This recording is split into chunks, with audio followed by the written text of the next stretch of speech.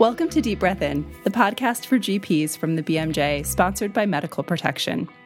Today, we're bringing you part 2 in a 2-episode series on dementia. In late September, Biogen, the company that developed aducanumab, issued a press release stating that lecanemab, also an anti-amyloid monoclonal antibody, met its primary endpoint in a phase 3 trial and slowed the rate of cognitive decline by up to 27% in clinical trial participants with mild cognitive impairment. Full trial results are expected in November, but following in aducanumab's footsteps, lecanemab has already been accepted into the FDA's accelerated approval pathway. Given aducanumab's tumultuous trajectory, we're not holding our breath. Instead, we're thinking about the need for high-quality evidence on dementia therapies to make sure new therapies are safe, even as the clock drawings are ticking. While many consider Medicare's refusal to pay for aducanumab outside of clinical trials a correction to the FDA's error in approving the medicine, it is essentially crossed out one of the few potential treatment options for patients with Alzheimer's disease and their caregivers. How can we strike a better balance in clinical trials between generating high-quality evidence we can trust and the urgent needs of patients with life-limiting conditions and very little treatment options? I'm Jenny Rasanathan, family medicine doctor and clinical editor for the BMJ, here as always with Tom and Navjoyt. Hi, Tom. Hi, Jenny. I enjoyed the clock reference there and the deep breath as well. Like it. Womp womp. I should say who I am. I'm Tom Nolan. I'm a GP and the clinical editor for the BMJ. And hi, Navjoyt. Hi, I'm Navjoyt Lada. I'm a clinical editor at the BMJ and a locum GP in London. And I just want to congratulate you on your pronunciation of those very complicated medication names. Well done, Jenny. It took some practice. Thank you. Today, we're lucky to be joined by Hussein Naji, Associate Professor of Health Policy and Advisor to the Analysis Section of the BMJ. Hi, Hussein. Hi, Jenny. Hi, everyone. Thanks for having me. As you said, I'm an Associate Professor of Health Policy at the London School of Economics, just down the street from the British Medical Association house. And I have been teaching evidence review and synthesis at the LSE for the past 10 or so years. And I evaluate regulatory policies and pharmaceutical policies surrounding how new drugs develop and make it into the marketplace. Excellent. Thank you so much for joining us today. So we wanted to reflect a little bit on aducanumab, think about, how hopeful we should be about lecanemab, and also talk a little bit about the challenges with clinical trials and the quality of evidence as we kind of race to get some new therapies investigated and approved. So, Hussein, maybe you can tell us a little bit. Is there anything that you've read that gives you hope about the new treatment, lecanemab, that's been put forward for accelerated approval? I completely agree with you, Jenny, that all we know about this new drug, lecanemab, is based on a press release that was issued by the manufacturer of this investigational drug, which was released about 15 days ago or so. And yes, so there is some room for optimism here, I think, in that the clinical trial that was designed for this drug actually evaluated, in addition to a surrogate endpoint of amyloid plaques in the brain, a clinical outcome that actually looks at how people feel and function and their rate of cognitive decline. And there was a statistically significant effect of this drug on that clinical outcome, and it seemed to slow down the rate of cognitive decline in patients who received the drug compared to those who received a placebo. Important to note that this was among people who were early stage Alzheimer's disease. So there is a big change or big difference between the aducanumab kind of example versus this one, where aducanumab was only approved on the basis of a surrogate endpoint. We now have some evidence on a clinical outcome that is a lot more meaningful for patients and their families. That is super helpful. Thank you. Can you say more about what a surrogate endpoint is and how widely they're used? Sure. So a surrogate endpoint is essentially an endpoint that is used in clinical trials that is thought to predict clinical benefits, but is not itself a measure of clinical benefits. So we can think of examples like radiographic images or lab values or physical measures that are commonly used as surrogate endpoints in clinical trials. And these are usually things like that are short-term or intermediate indicators of clinical benefits. So we kind of have the expectation or the assumption that if we see an improvement on a surrogate endpoint, this will translate to a clinical improvement. And by clinical improvement, I'm thinking of things that really ultimately matter for us, whether we live longer or whether we have better quality of life after having received these drugs. So surrogates are those things that hopefully give us some idea as to whether the drug will actually help us improve health outcomes.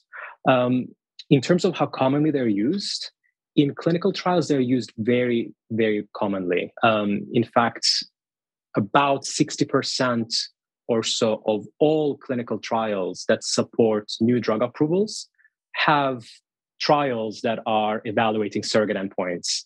And this is quite variable across different therapeutic areas. If you look at cancer, I know this is an episode about dementia, but cancer is really leading the way here, where about 80% of all trials in cancer measure surrogate endpoints, which means, we don't really have evidence that these drugs actually improve people's lives necessarily when the drugs come on the marketplace.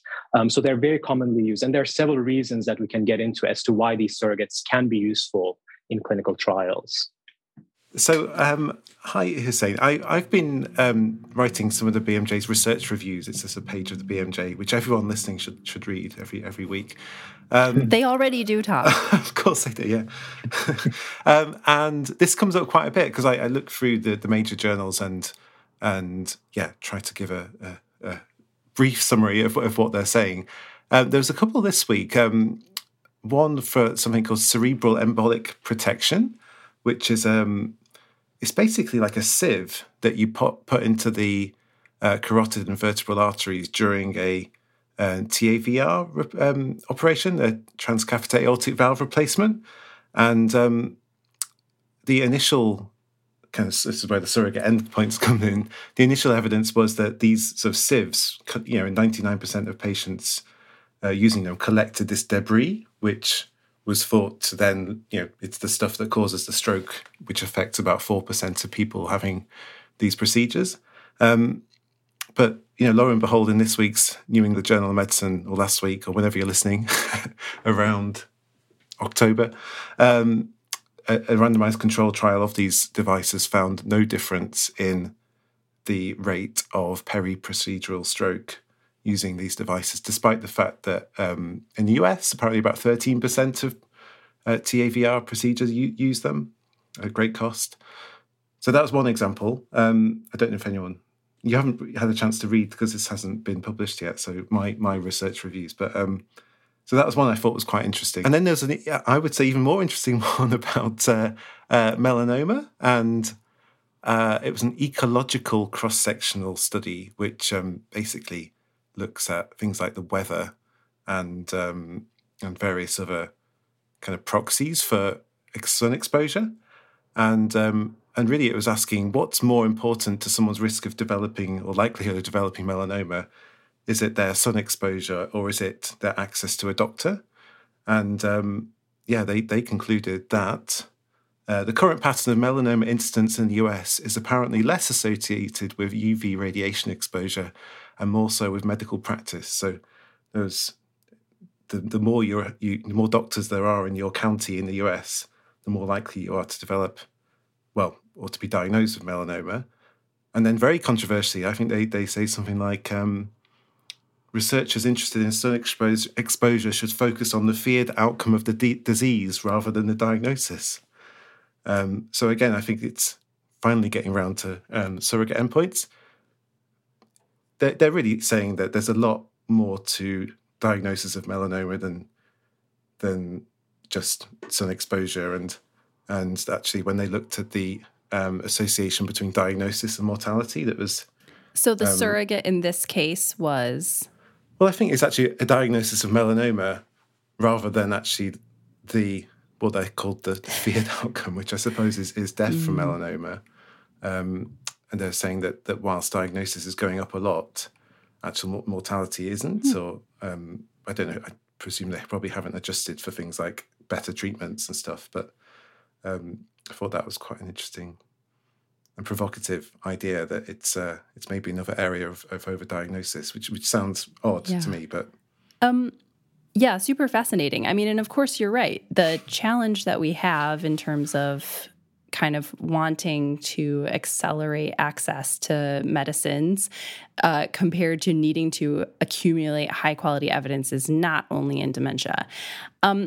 Before we kind of shift gears and think a little bit about kind of how regulation might play a role, Hussein, I wonder if you can say a little bit more about the implications of using surrogate endpoints in research, whether it's in dementia or any of these other areas. Why should we care about this?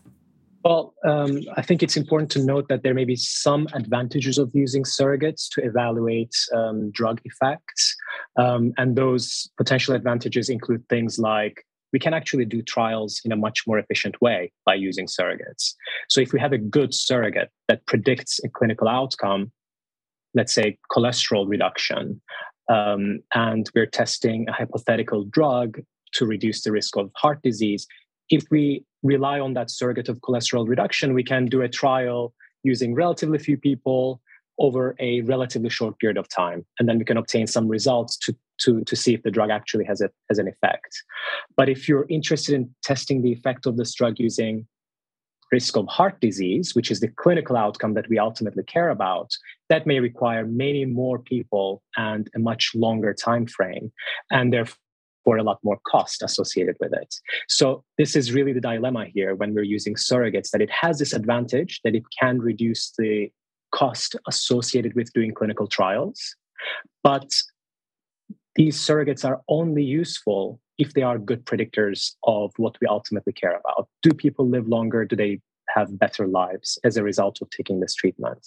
And unfortunately, this is where evidence is really lacking, because the vast majority of instances, and I think, Tom, your example with the TAVR is really illustrative here, that we oftentimes rely on surrogate endpoints under the assumption or under the hope that this will predict clinical outcomes, but this evidence is oftentimes lacking.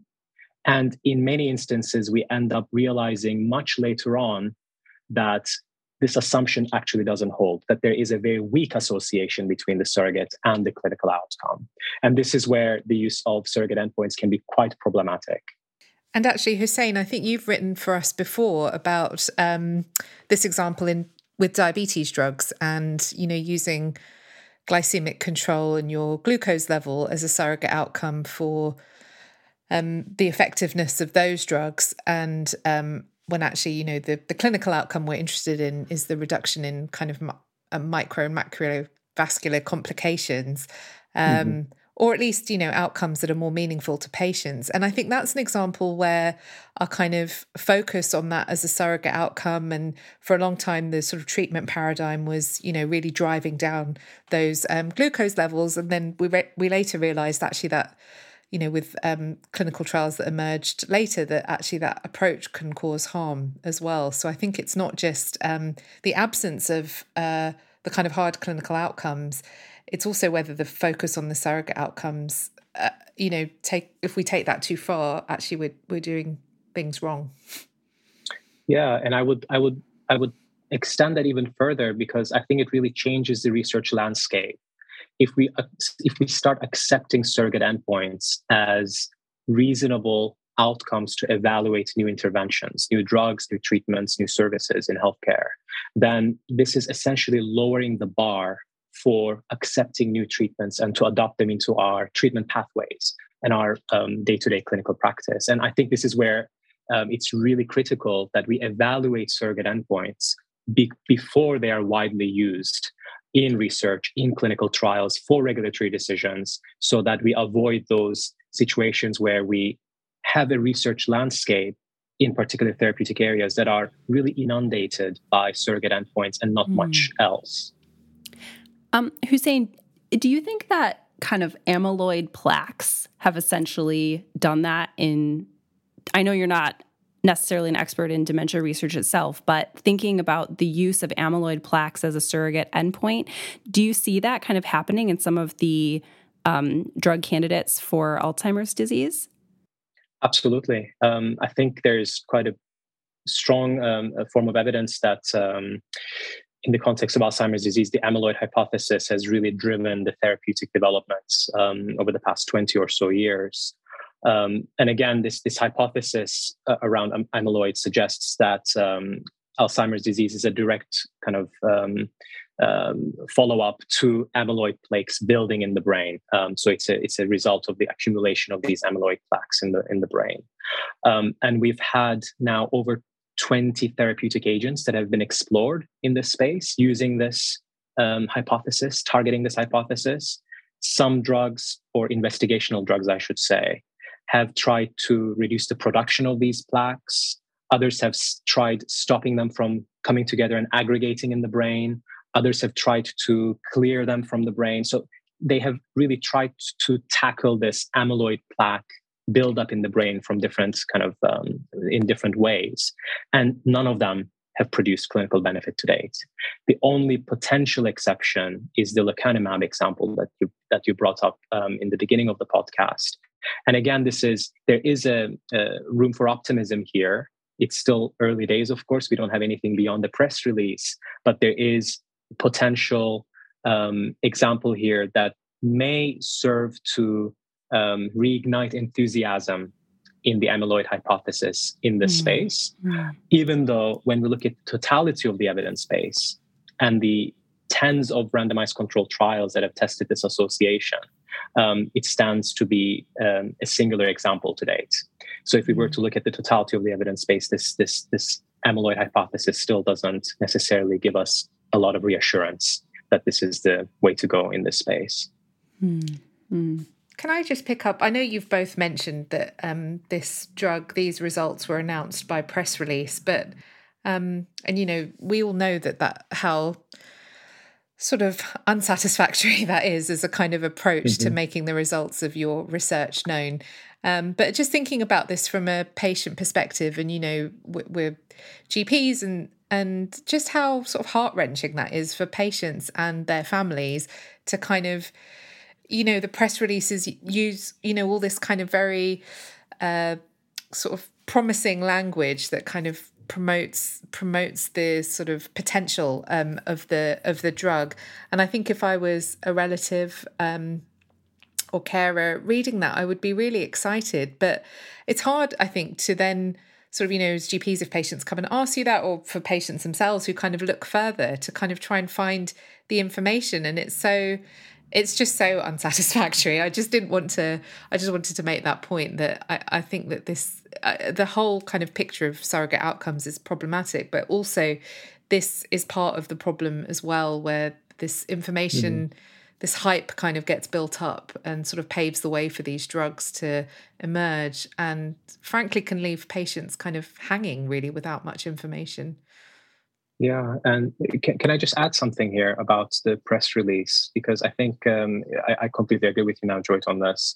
And in fact, the media coverage of the press release is arguably even more problematic in this case, because the media coverage has focused on a 27% relative reduction in the progression of cognitive decline. But when you look at the absolute difference between the two groups, it is 0.45 on a 19-point scale, going from 0 to 18.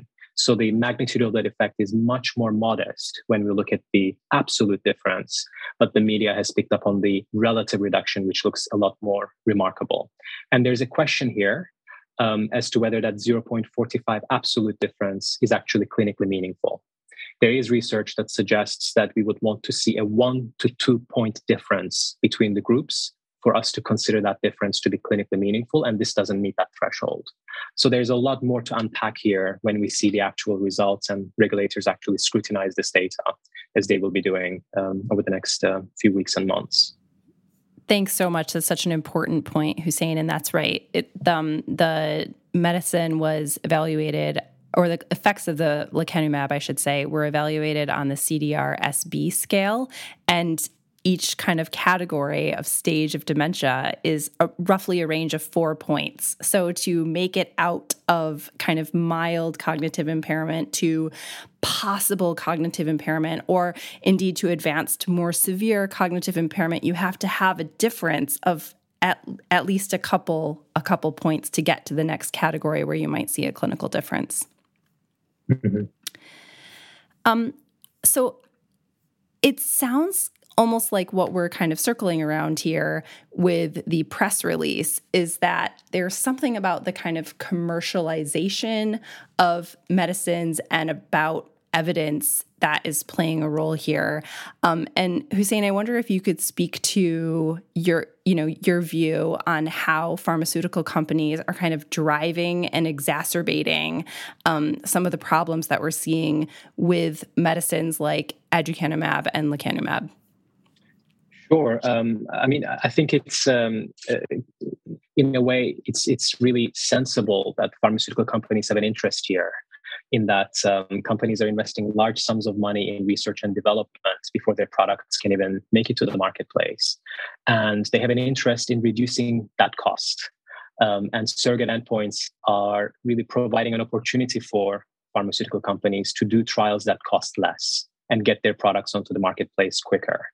And this has been a huge policy win for the pharmaceutical industry over the past decade or so, because they have been able to lobby governments, especially in the US, where federal law has now allowed for flexibility, where regulators are encouraged to use surrogate endpoints to make decisions on new drugs. And this, of course, is a big win for the pharmaceutical industry and for pharmaceutical companies. And again, this can be a good thing if we have good surrogates, but it has to be accompanied with some evidence that the surrogates that we're currently using or will be using in the future are good surrogates and they're good predictors of clinical outcomes. I was just thinking about what we're talking about here, about to go into an anti-capitalist kind of march but then I've changed my mind. Like, is this a failure of regulation, and like that we don't have the checks and balances to the commercial and capitalist system of producing new treatments? The companies shouldn't be allowed, or it should be made difficult for them to announce something through press release without publishing the data at the same time, or is that the issue? I think regulators have a huge role to play here, both in contributing to the problem, admittedly, and in potentially contributing to a solution to this problem in the future. So if we think about the regulatory agency for pharmaceuticals or regulators for pharmaceuticals, I would argue that they're really uniquely positioned to really determine both the quantity and the quality of the evidence base that we see on new drugs. And we can even think of regulators as kind of gatekeepers to the pharmaceutical marketplace. If companies don't have the green light from the regulators, they cannot market or sell their products. Physicians cannot prescribe those products. Patients cannot use those products. Therefore, regulators have huge power over pharmaceutical companies. And they also have legal authority to require good evidence from pharmaceutical companies. The issue over the past quarter century or so has been that regulators have lowered the bar for market entry for new products. And this has been in part due to lobbying by pharmaceutical companies, and also in part by patient group advocacy that has also demanded faster access to new medicines. So those have gone hand in hand.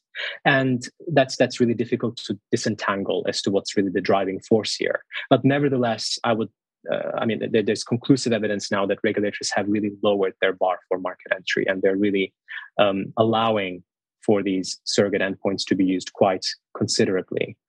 I can give you some examples about how regulators are kind of shaping the landscape with examples from dementia, if that's of interest. And for instance, regulators, they have all sorts of ways in which they can shape the type of research that companies do.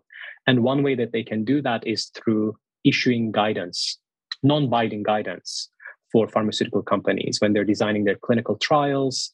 And one example of this was in Alzheimer's disease. The FDA, the large regulatory agency in the US for drugs, they issued a guidance in 2013 and said, and very much encouraged companies developing drugs for Alzheimer's disease to measure cognition and function as their primary outcomes in their trials.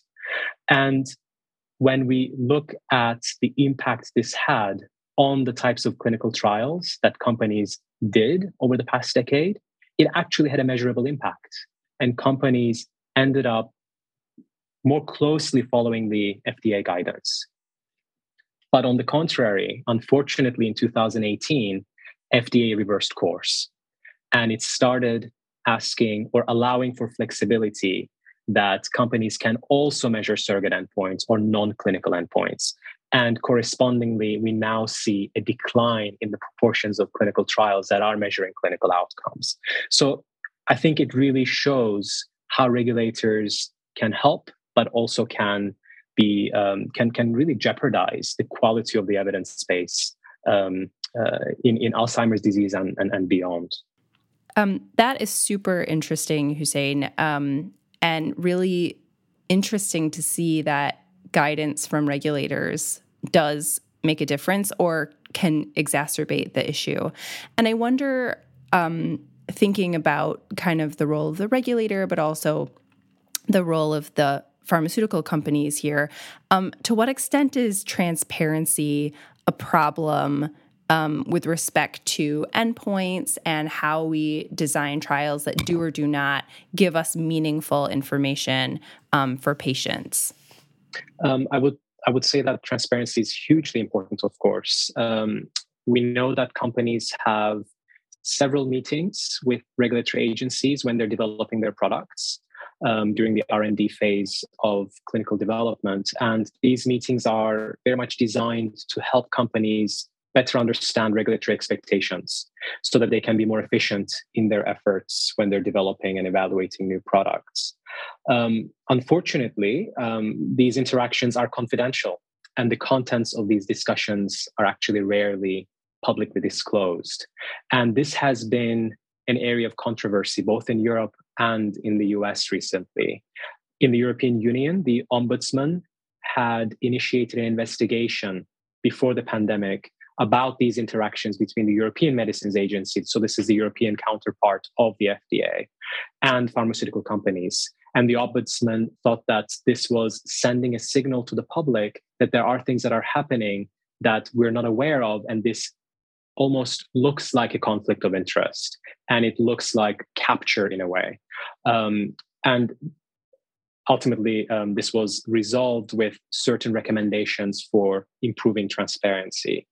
But this issue came up again in the US following the controversial aducanumab decision that we've already talked about, when it was disclosed that the FDA and several officials within the FDA had meetings with executives from the manufacturer of the drug, Biogen.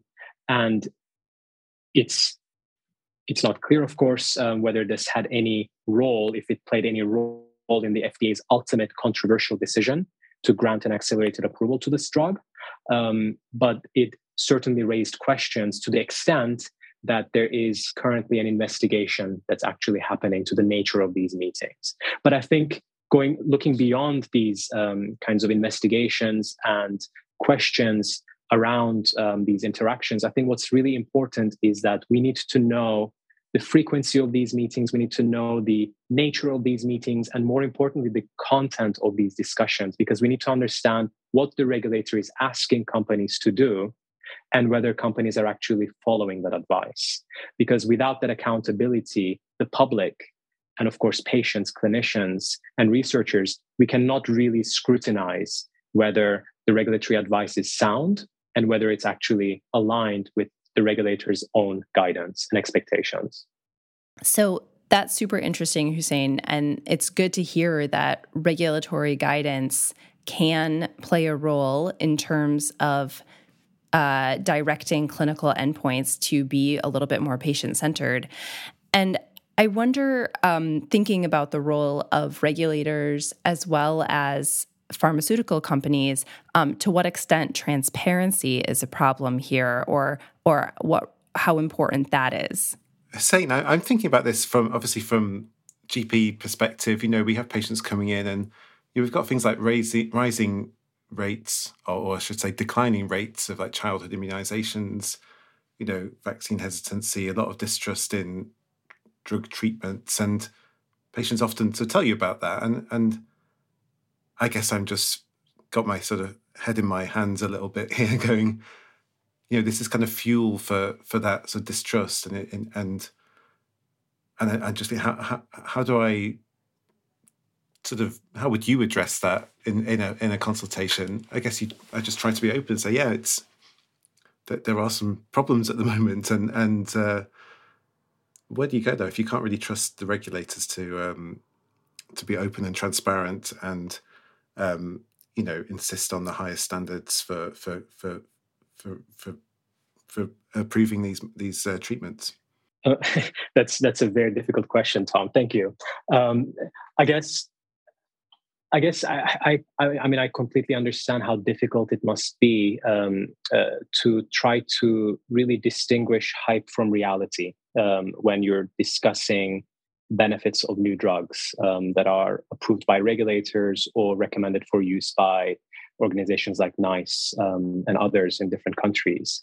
I think ultimately, what really needs to change from a policy perspective, which is what I can kind of comment on, is that we need better information from regulators so that you feel better equipped in discussing the benefits as well as the uncertainties of these new drugs when they're coming on the market. And by that, I mean really having specific language that you can use in consultations with patients, visually appealing information that is intuitive to understand, that is easy to communicate, so that you're going beyond these kind of language that we're seeing in marketing materials or press releases or other types of kind of sources of information, and really drilling down on what are the benefits, what are the harms, and how can we trade off those types of things. So I always go back to things like the drug facts box that was initially developed by Stephen Voloshin and Lisa Schwartz in the US. And people can access these things in the Lisa Schwartz Foundation's website, where FDA-approved drugs have a drug fact box that clearly communicates this information, and that can be a useful resource. But I would very much hope that this becomes more kind of commonplace and almost routine for regulators to issue, so that your discussions with patients can be a bit more kind of grounded on the specifics of the evidence base. And then can I also ask about, going back to surrogate endpoints, because it's not just a case of saying surrogate endpoints are bad. And, like you said, sometimes that they're a necessary thing. So I'm thinking of the flu vaccine campaign. I think there hasn't been an RCT of a flu vaccine for some time. It's based on surrogate endpoints, if I'm right. And yet we don't question that so much. So I again, how do you, as a practicing clinician who's not actually that interested in these kind of high level stuff, make sense of this? You just have to go with what is being recommended by people like NICE or your local kind of committee of experts. But can you give us anything more than that for surrogate endpoints? I think I would go back to clarity in the language that we're using to communicate drug benefits or benefits of healthcare interventions in general. Because if we're talking about whether a drug works or not without being specific as to on what metric, is it actually going to change the way that people actually feel, the way that they function, how long they survive? Those are the things that we ultimately care about. If we're able to distinguish between those products that have evidence that conclusively can demonstrate that products will actually improve people's lives, I think we have to try to distinguish those products from those others that don't have that evidence available. And only by talking about this issue, we will be able to raise awareness and hopefully ask for better evidence, which would be in the best interest of all parties, I would imagine, from patients to families and clinicians and the broader healthcare system. Thanks, Hussein. So important. We'll be back with a bit more discussion of what this means for patients in a little bit. When you're a GP, you're not just 9 to 5. Being a GP is part of who you are, whatever the time of day. So when it comes to your indemnity, you need someone you can turn to at any time. Medical Protection is always here for you, with expert medico-legal advice, including 24/7 in an emergency. We don't just cover patient claims. We're also here to provide support and legal representation when it comes to GMC inquiries, coroner inquests, criminal investigations, and more. Online, we offer risk prevention courses and webinars to keep you up to date with current news, risks, and legislation. We also go the extra mile when it comes to your well-being. With a free counselling service and e-care app, we're helping members take positive steps to better mental and physical health. It's the protection your career deserves, all in one place. And if you're about to qualify or have recently qualified, we can help you take the next step in your career with savings on membership for newly qualified GPs. To find out more, visit medicalprotection.org.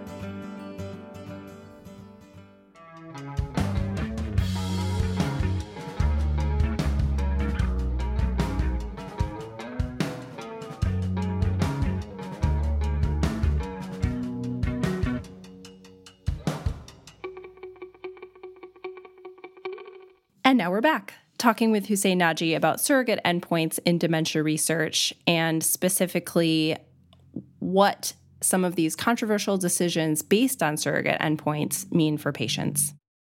I think I would go back to clarity in the language that we're using to communicate drug benefits or benefits of healthcare interventions in general.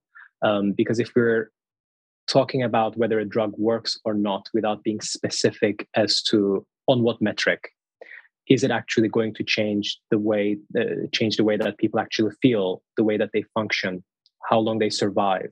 Those are the things that we ultimately care about. If we're able to distinguish between those products that have evidence that conclusively can demonstrate that products will actually improve people's lives, I think we have to try to distinguish those products from those others that don't have that evidence available. And only by talking about this issue, we will be able to raise awareness and hopefully ask for better evidence, which would be in the best interest of all parties, I would imagine, from patients to families and clinicians and the broader healthcare system. Well, yeah, I mean, I think the place you see it most often is in a terminal cancer, isn't it? And an untreatable cancer, and the person might be on their third or fourth treatment. And yeah, it's when you're listening to them telling you what's happening, that this is last ditch, attempt to find something that's going to help, and they're likely in their last few months or of their lives. So yeah, it's horrible. Well, horrible. It's heartbreaking is probably the word to describe it, and that hope. But well, maybe hope is a thing which we should value more of as well, and how actually having some hope is crucial, isn't it? Maybe you see that in people with depression. Often it's a lack of hope and lack of interest, lack of seeing the future, which is also really devastating. No, I think that is such an important point. I mean, hope is obviously important, and maybe that's for an individual patient to maybe sort of think about to what extent hope versus kind of what is a more, what the evidence shows or what we know about something, the kind of, I guess that's going to be a highly individual decision, the extent to which someone wants to take a chance on something that is untested or is in the process of being tested in the context of a clinical trial. My reflection on all of this as well is also that, we have so many conversations on this podcast about sustainability and delivering a sort of sustainable health service. And there's just a bewildering array of treatments that you realize that the evidence that we have for them is, there's some evidence and maybe that's, on a surrogate outcome, but oftentimes it's not, I don't have that evidence at my fingertips a lot of the time. We rely on guideline developers, regulators, and I'm just thinking about, how much time we spend with people counselling them about medications, or people asking us questions about medications for things that maybe are of marginal benefit, if any benefit at all. And I suppose, you just reflecting on what this means for an individual patient, but then also thinking about populations and our ability to deliver, the right care at the right time. I think that is so hard as well. Absolutely. I think all stakeholders in the system, starting from the regulators to the pharmaceutical companies that are paying for these trials, to the investigators that are designing these trials, to the ethics committees that are scrutinizing the appropriateness of these trials, to the patients who are involved in taking part in these trials. I think we all have a part to play, actually, and demand better evidence, because I don't think it's inevitable that we need to have surrogate endpoints. They do have a place, as I argued in the beginning of the podcast, but that kind of context, I think, is quite limited. And we need to ask quite hard questions when we see products that are approved purely on the basis of surrogate endpoints, whether this is going to materially change people's lives for the better. I would also add, Hussein, and I'm curious, if you have any thoughts on this, since we mentioned this earlier, but, there seems to be something in this for me about, choosing endpoints that are meaningful. So when there's a press release saying that, there's a 27% reduction in the rate of cognitive decline by 0.45 on a 19-point scale, I think there has to be something, and to your point, regulators or others need to translate that for clinicians. But then, isn't there also something about, pushing trials to, think a little bit more carefully about the scales that they use, and for regulators demanding, a kind of, demonstrative difference in terms of outcomes, so that when a patient does come to you and say, should my aging parent who seems to have mild cognitive impairment, should they be taking one of these medicines, that we can say, well, there is such and such evidence, and they looked at these meaningful endpoints, which may or may not be relevant to you and your family. No, I very much agree with that. I think at the population level, at the health system level, we tend to focus a lot on the potential benefits of new technologies. And this oftentimes comes at the expense of already established and quite effective and cost-effective services that are already available. And I think this is something we need to pay a bit more attention to, because there are already established services that we can provide more of, rather than focusing so much on new technologies that oftentimes have very limited evidence or marginal evidence. So this is something that I completely agree with this. That's so helpful, Hussein. And I guess, one kind of maybe final reflection from me is just thinking about the kind of ups and downs that patients experience, both as they participate in clinical trials or not, or have the clinical trial kind of discontinued in the case of aducanumab. And I guess this sounds really cheesy, but what it kind of comes down to for me is hope. So we published an article in the Christmas issue last year thinking about the hope that clinical trial participants have and its fluctuations along the course of being in a clinical trial. And this this particular paper focused on patients with Alzheimer's disease and their carers. And, there was another recent phase 3 trial with surrogate endpoints, this one looking at tofersen for ALS. And the same company, Biogen, has already submitted tofersen to the FDA for accelerated approval. And they had to kind of extend the trial period, having seen no improvement in clinical endpoints in their primary outcomes, which was their primary outcome. And it just made me think, like, for those patients who have no treatment options, people who were involved in that trial must be on this total roller coaster of hope. And it's heartbreaking. I know we've been quite hard on the pharmaceutical industry and regulators, and far be it from me to kind of defend them. But I think there is a recognition that these treatments are wanted. Like, these are all, a lot of this is fueled by pathways, regulatory pathways that have been developed to speed up these, for whatever political reasons or whatever it is. I don't know if that's important to mention. Where I was going to end is, I really take your point, Hussein, that we each have a role to play in terms of pushing for higher quality evidence. But, at the end of the day, we still have patients who kind of need new treatments now. And I'm really empathetic. This conversation is not to discount the kind of struggle that they are enduring, the suffering that sometimes they endure, waiting for medications to treat conditions like end-stage cancers, ALS, and Alzheimer's disease.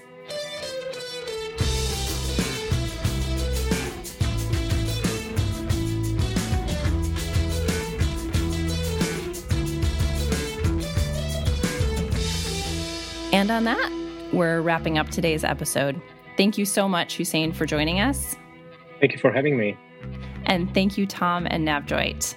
Thanks so much. See you next time. Thanks, Jenny. Thanks, Hussein. Bye for now.